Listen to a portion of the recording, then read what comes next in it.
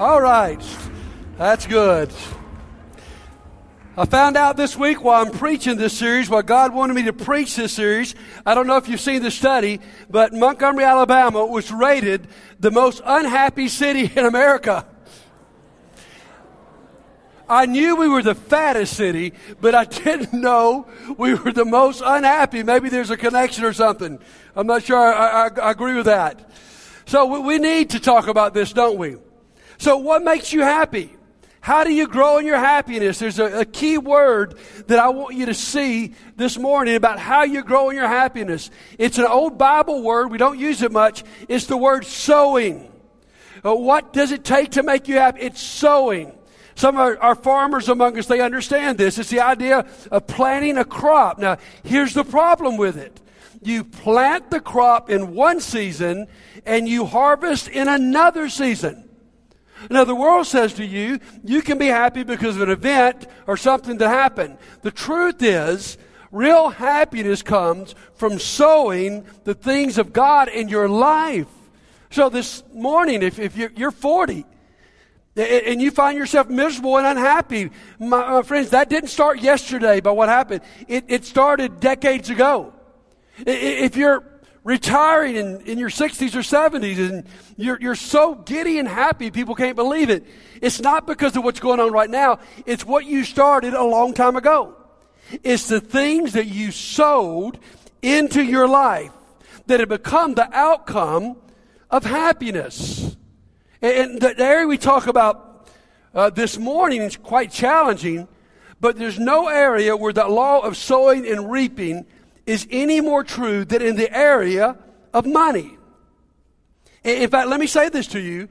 There is a connection between happiness and money. There is a connection. Now, the problem is we assume the connection is I'd be happy if I had what? More. Okay? I mean, when I think about the connection between happiness and money, I think, my goodness, if I just had this much money, if I just won the lottery, if I just got the bump, and we say, no, that wouldn't bring you happiness. And I say, give it a try, okay? Let me try it. The truth is, more won't bring you happiness. That's the next slide. The assumption is more would bring you happiness. I love a song a friend shared with me this week by a country singer named Chris Jansen. It's called Buy Me a Boat. Maybe you've heard this. Here's some of the words. Working like a dog all day ain't working for me. It's a great song, isn't it? I wish I had a rich uncle that had kicked the bucket and that I was sitting on a pile like Warren Buffett. I know everybody says money can't buy happiness, but it could buy me a boat and it could buy me a truck to pull it. I love that. Some of us believe if I just got that boat, if I just got that truck, money would take the problem all away. Because we know that's not true, not even from Scripture. We know that from experience. We've all known people that were mega wealthy and had all kinds of stuff that were miserable. We've all known people that had very little and that were extremely happy. Any of us have been to a mission trip to third world country. That's what always stays with us. My goodness, these people are so happy. And they don't have anything in our eyes. Or you found that out with your children, You thought, I'm going to have the house where all my children and their friends come to play. And so we're going to build a nice pool in the backyard. We're going to have a jacuzzi. And we're going to have all kinds of video. We're going to have it all. So they all come to our house. And then they go to somebody's house who has none of those things. They just seem to be a whole lot more happy. And so the answer to our happiness and the connection between money and happiness is not more. Here's the connection. Jesus says the connection is not more. It's another M word. Jesus says it's manage. It's when you begin to manage your money. You see, my friends, the source of much of our unhappiness is our mismanaging of money. You see, we said in the first lesson of this series that the key to happiness is peace. Listen to me. A lot of us are not peaceful because we've mismanaged our money and now we're having to deal with it. And Jesus says to us this morning, If you don't figure out how to manage your money, here's what I'll tell you is going to happen. Your money will manage you. And it'll steal your joy. You say, where did Jesus say that? Well, if you got your Bible, open up to Luke chapter 16 and verse 13, or look on the screen. Jesus puts it real plainly here. No one can serve two masters. Either you will hate the one and love the other, or you will be devoted to the one and despise the other. Here's the final line. You cannot serve both God and money. He says there's two masters. If I were writing this, I probably would have said something different, Jesus. I'd say, master, of course, is one master could be God, and the other master would be Satan. One master would be the ways of God, the other master would be sin. But Jesus says, there's a force so powerful that I can put that across from God. He says, one master is God, and the other master is what? Money. In fact, I think the older versions, let's see who knows, how does the King James Version translate money? Mammon. You guys are good. Let's all say it together. Mammon. Say this to me. Give me some more mammon. Give me some more mammon. It's just one of those cool old words, mammon. Now, what it means is it means more than money, okay? It's a broader word. It means stuff. It includes your money, but a modern translation would be, you can't serve God and your stuff. And so Jesus says, you got a battle going on between these two masters. The chief competitor for your heart today may be your money, your mammon. You say, come on, buddy. I don't serve my stuff. Well, go to the next slide. Show him verse 13 again. There's two words highlighted here. It's the word love and devoted. He said you could love your stuff. In his definition of loving, you won't find out what you love, it's what you're devoted to. He says if you've got an attachment, a devotion to money, if you have a constant desire for more money, if it dominates your thought life and your actions, it's become your master. It's dangerous. Let me ask you a couple questions. First question will be really obvious answer. Second one, honestly, will too. Has your desire for something ever caused you to do something? Answer the question. Yes, of course.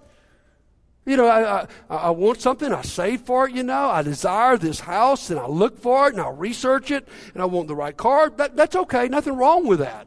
Nothing wrong with that at all.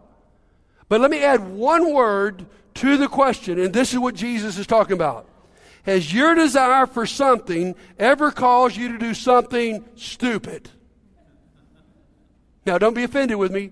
There's not a comma after something and before stupid.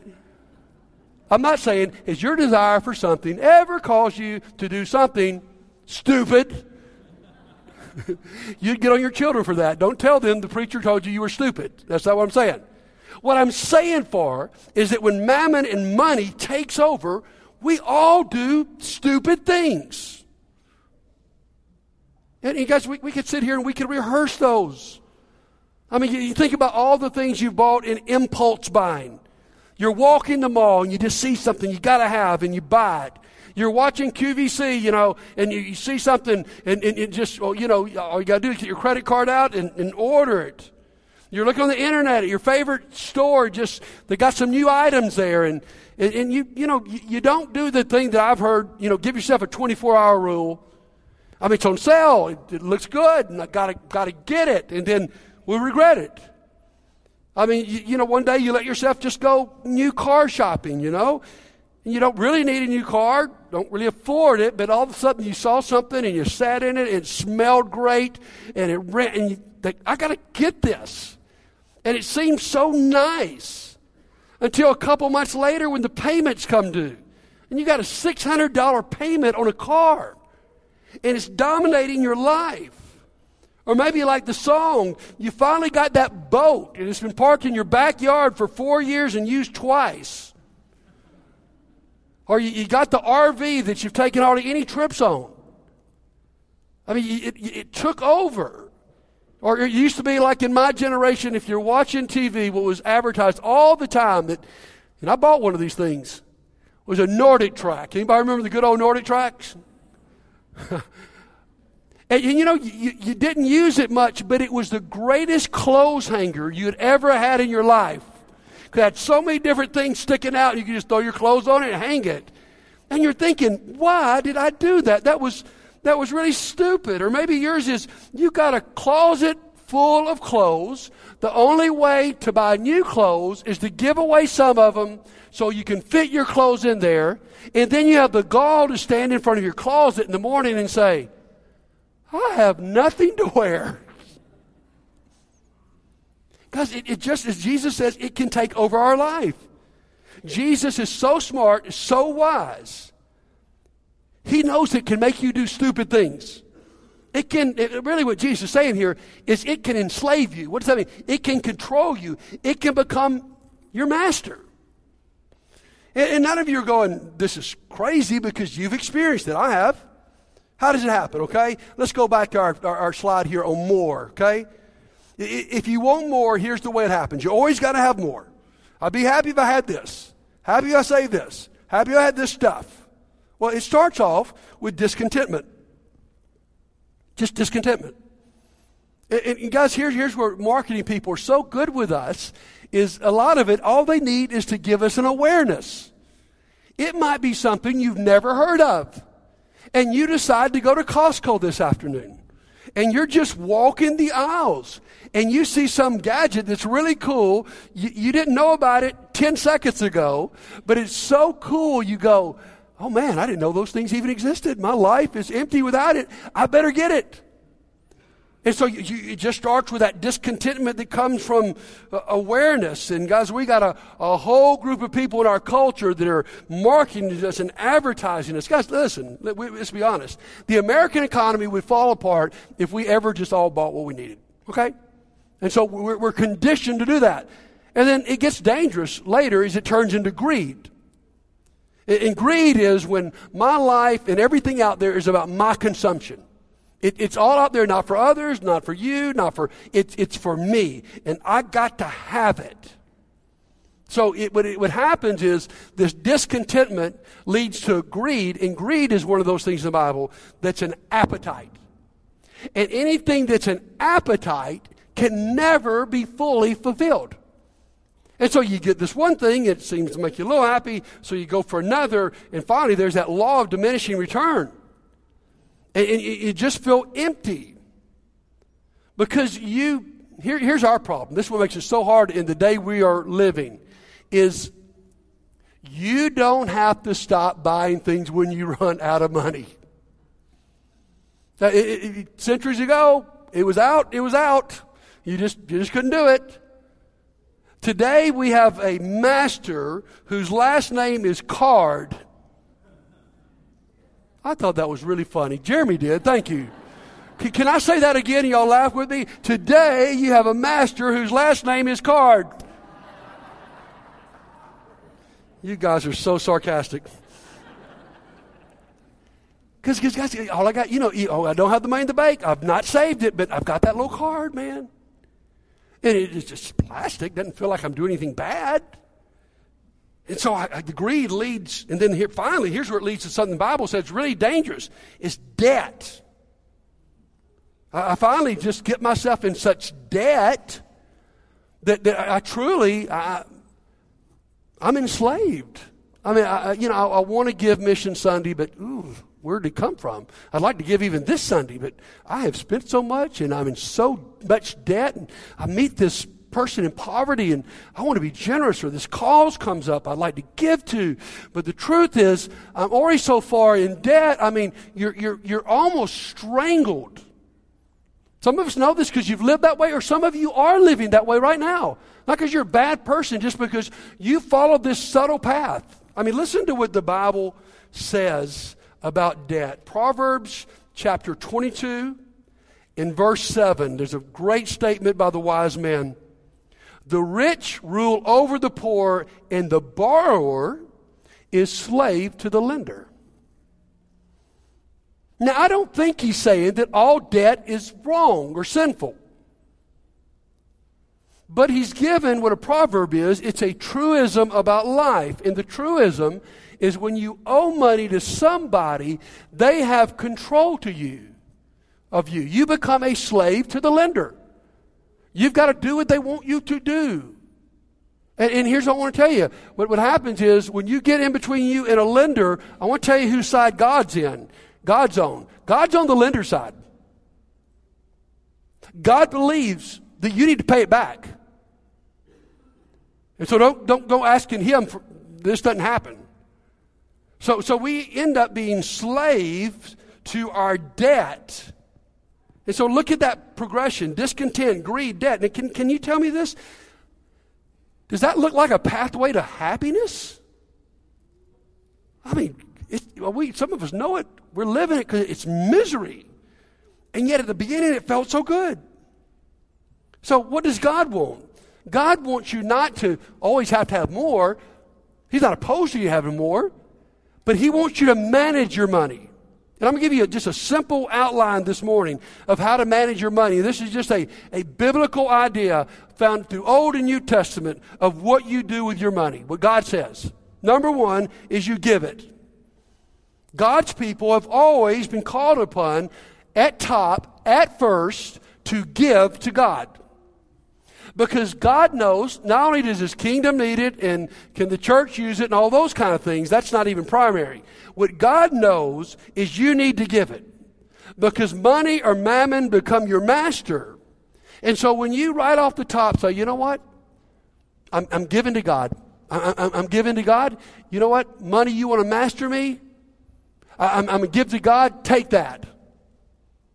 God, you want proof that I believe you're the master, not money? I'll put my money where my mouth is. I come to church and I worship God. Man, I'm going to give it, and I'm going to give it first. So you start off, guys, it's just a simple plan of management. You give. Second, you save. The Bible talks a lot about people that are wise who actually save money, because money in the bank leads to peace. I mean, if your washing machine blows out, or your car has a major repair, your air conditioner goes out, there's peace knowing if any of those things happen, and they could, that you got the money for it. And you got money for the future.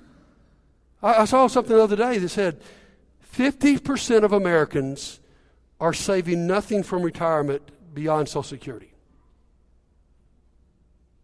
And because saving doesn't feel as good as purchasing.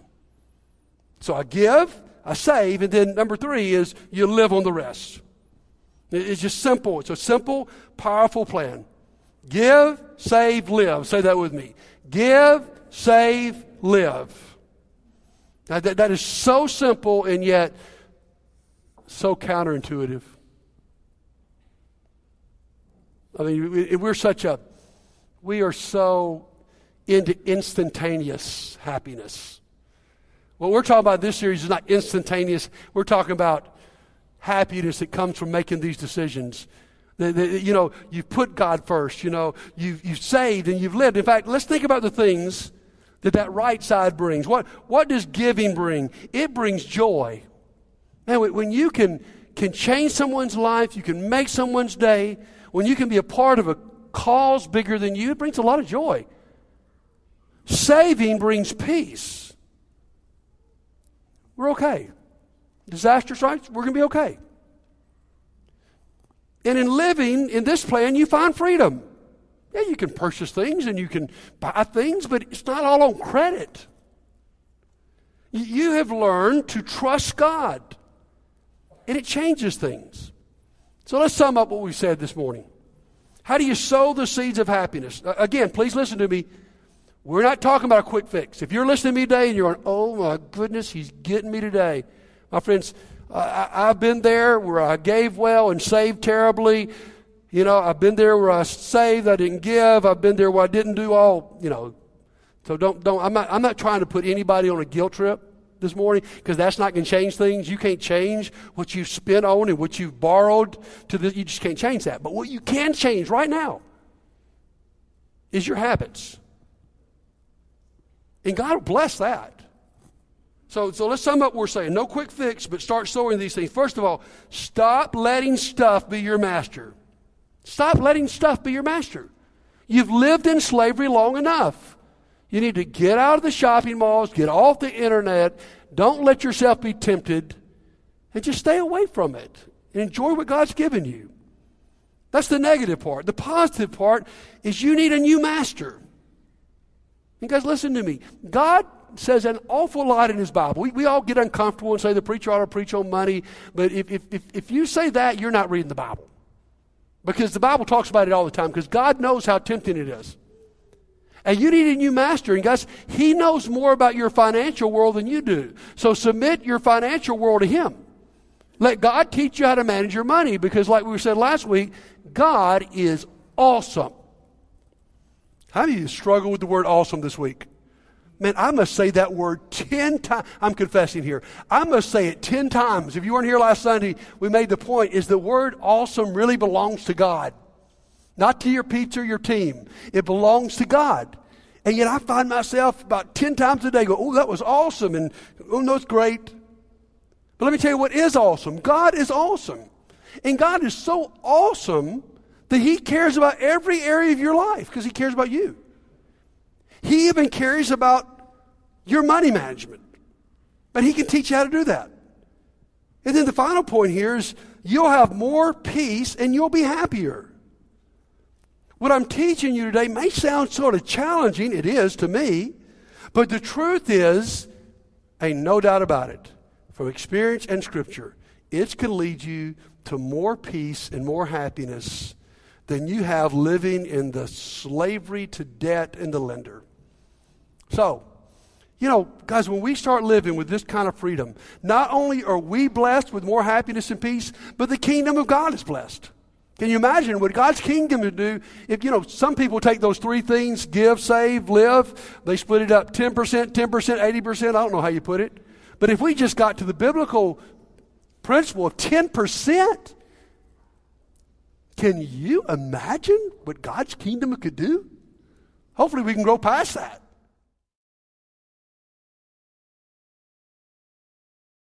Well, let's try to sum up what the Lord's been saying to us, or the question he's been asking us today. What he's asking is, who's your master?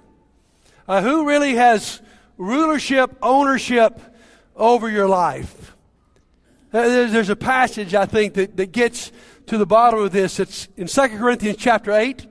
There's a church there, the church at Macedonia, that was giving beyond even their means. And Paul was blown away by that. And then he gave the secret of them being so generous with their offering. He says, best of all, they went beyond our highest hope. For their first action was to dedicate themselves to the Lord and to us for whatever directions God might give them. Guys, the key here is to first give ourselves to the Lord. Don't be confused this morning about what God really wants. See, I want to come to God and I want to say, God, well, tell me how much, Lord. What do you really want from me? I mean, God, lay it out for me. What can I give you that would actually please you? Well, let me try, Lord. I'll tell you what I'll do. I'm going to give you my stuff, all right? Here's the key to my car, my Corvair. And here's the key to my house. You got it. You got my stuff, okay, Lord? You pleased with that?